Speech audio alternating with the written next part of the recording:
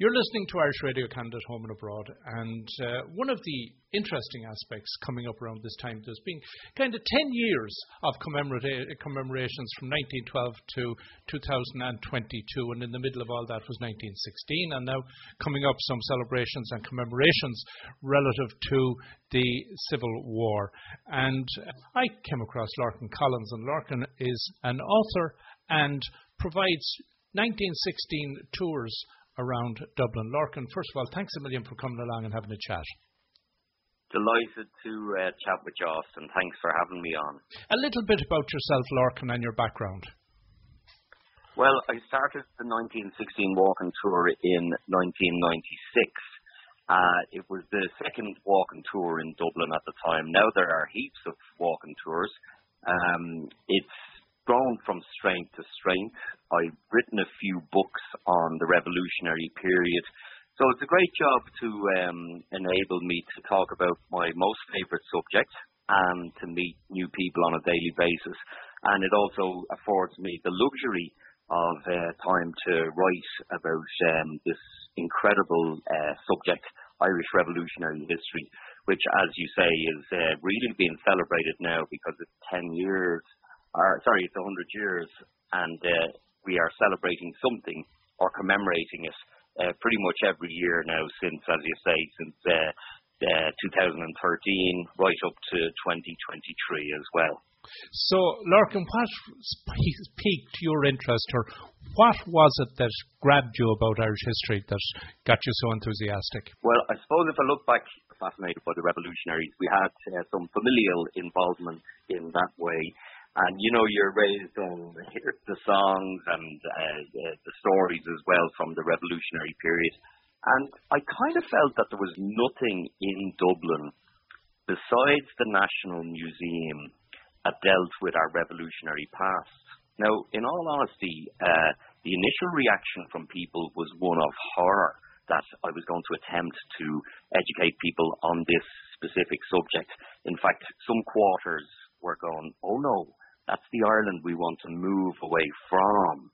So I knew that there was a tremendous amount of interest out there in our revolutionary past, and that the worst thing you can do is that Irish thing, cover it up. So I knew that it would be a niche subject for people who had a very specific interest, and I knew we weren't going to be the biggest tour in Dublin, but by all accounts, we've a great tour, and our TripAdvisor reviews are very wonderful as well. It's not for everybody, Austin. Mm-hmm. It's for people who have a very sort of a specific desire to increase their knowledge on our revolutionary past. Well, I remember a few years back, Lorcan, I was in Athlone and I attended a conference on the Civil War at Custom Barracks.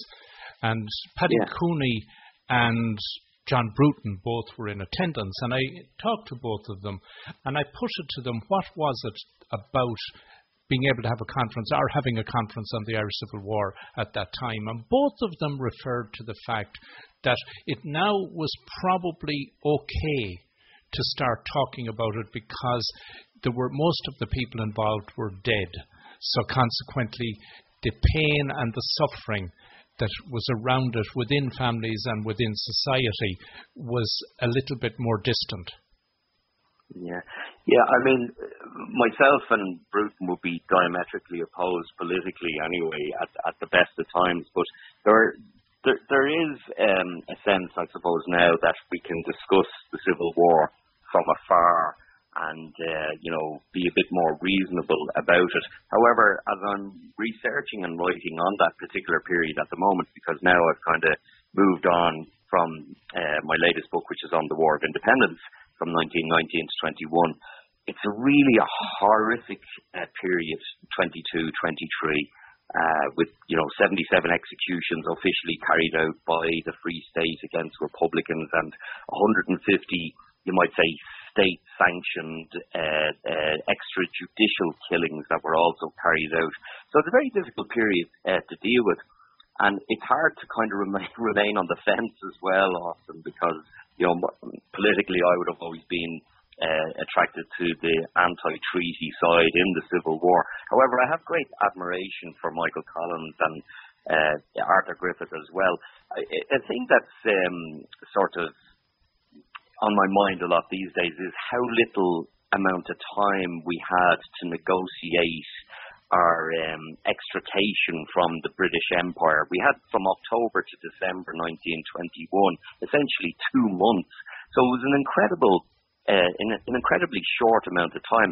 And if you look at the British at the moment, they've taken 3.5 years to try and extricate themselves from the European Union, and they haven't gotten anywhere. I think if we had had 3.5 years to negotiate years ago, we would have got a 32-county Irish Republic, and they would have thrown India and Australia in as a bonus for us as well, you know. So the pressure on those people at the time must have been intense, and it's you know, it's easy to say, well, the Free State were wrong, but sometimes I often say my heart is with the anti-treaty and my head is with the Free State. Do you follow me? Yes, I could 100%, because again, you know, as you rightly point out, we're in a time where, in effect, what was happening then is a bit like what's happening now with the UK. And if you consider, as I always kind of looked on it, well, the Irish border was the backstop then, and it was the backstop now, which was interesting that it reared its head again 100 years on. Yeah, well, you know, sadly, the British Empire often left division in its wake, and Ireland is no exception to that rule. India and Pakistan is another example, and Israel and Palestine a further example as well. But the Chinese have a wonderful phrase to describe all the treaties that they signed with the British after the Opium Wars. They call them the unfair treaties, because China gave everything and Britain gave nothing, you know. I feel that it's almost wonderful to be alive at this time and see, you know, the effects that treaty had on us even 100 years later, and how it's in some ways undoing the British attempts to leave Europe cleanly, if you will. My own personal opinion is there should be no border on this island. We've managed without it for so long. If there's a border anywhere, it should be on the Irish Sea. Mm-hmm. But we'll see how that goes, you know. Okay, so Lorcan, let's switch back and talk about your books first of all. You have the 1916 book. Give us a little bit of what's between the covers. The first book I wrote about 20 years ago with my good friend Conor Costick. Now, Conor used to do the tours with me in the early days. We were a bit of a partnership, and we just pieced together the story as a short read for people. And actually, curiously enough, that's only about 120 pages. It's actually one of the most popular of any of our books. We've sold, I think, somewhere near 50,000 of them at this stage since we published it with O'Brien Press. Now, we didn't have access to the wonderful information that's available today. Your listeners may be familiar with the fact that the Irish government have now released online all the witness statements and many of the pension records from the revolutionary period. So what we thought we knew is it now has to be rewritten, you might say, because there's so much new information out there to be plundered for the purposes of research and writing as well. So I love that little book because, you know, it's your first book, so I mean I'm mad about it. But there's so much more information now that we have, and that's why I'm happy to say the latest book is really concentrating on the witness statements that were available to us now these days, you know. Right. Now, when someone joins you on a tour, where are you taking them around Dublin? Well, we meet in the famous International Bar on Wicklow Street. That's famous for comedy. They have comedy on 7 nights a week and have so for Thursdays. We have a little room down there which is full of photographs from all the revolutionaries all around the walls, and it's a lovely scene. It's a great place to start the tour.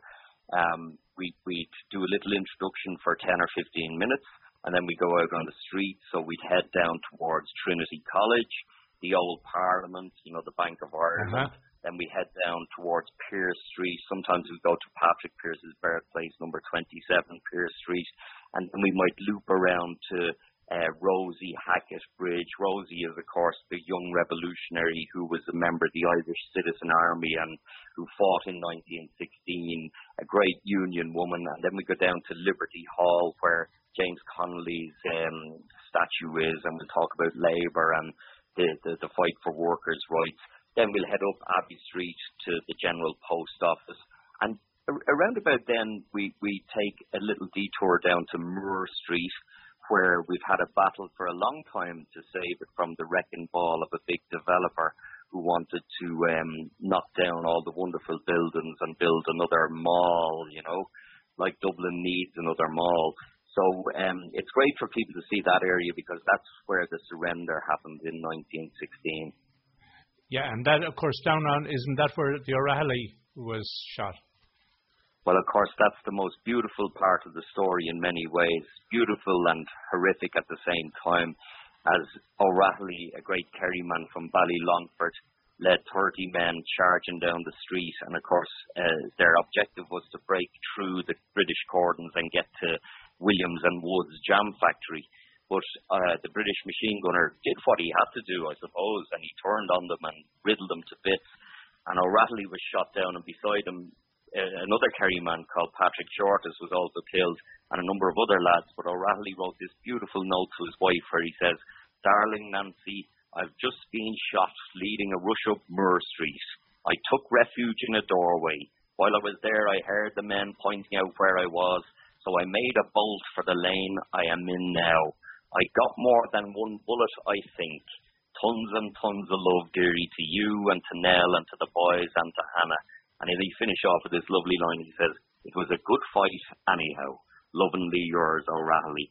And it was a decent British Army sergeant by the name of Clark who ordered two of his men to deliver that note to Nancy O'Reilly, who was an American, as a matter of fact.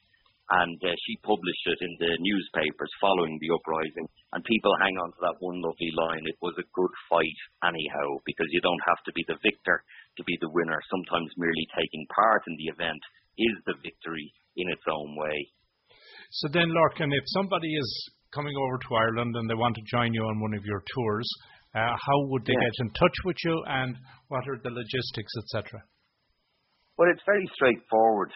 The world we live in now is great because you can book online from Canada on our website, which is 1916, just the numbers, 1916rising.com. And you can buy a ticket online there, and it emails the ticket to you. And it's a daily tour. We take it easy in the winter, to be honest with you, Austin. We take some time off around December and January. But for the rest of the year, it's pretty much daily. The schedule is up on the internet there, so people can have a little look, That's usually the easiest way. How many people might you get on average? What kind of response do you get from a number? Some days, Austin, you might have as few as 8 to 10 people, and other days you might have, a nice number like 20 or 25. We're rarely booked out, rarely. Because it's such a niche subject, and it's a little bit cerebral as well. People need to bring their thinking hat with them on the tour, but it's good fun as well. We have plenty of crack as well.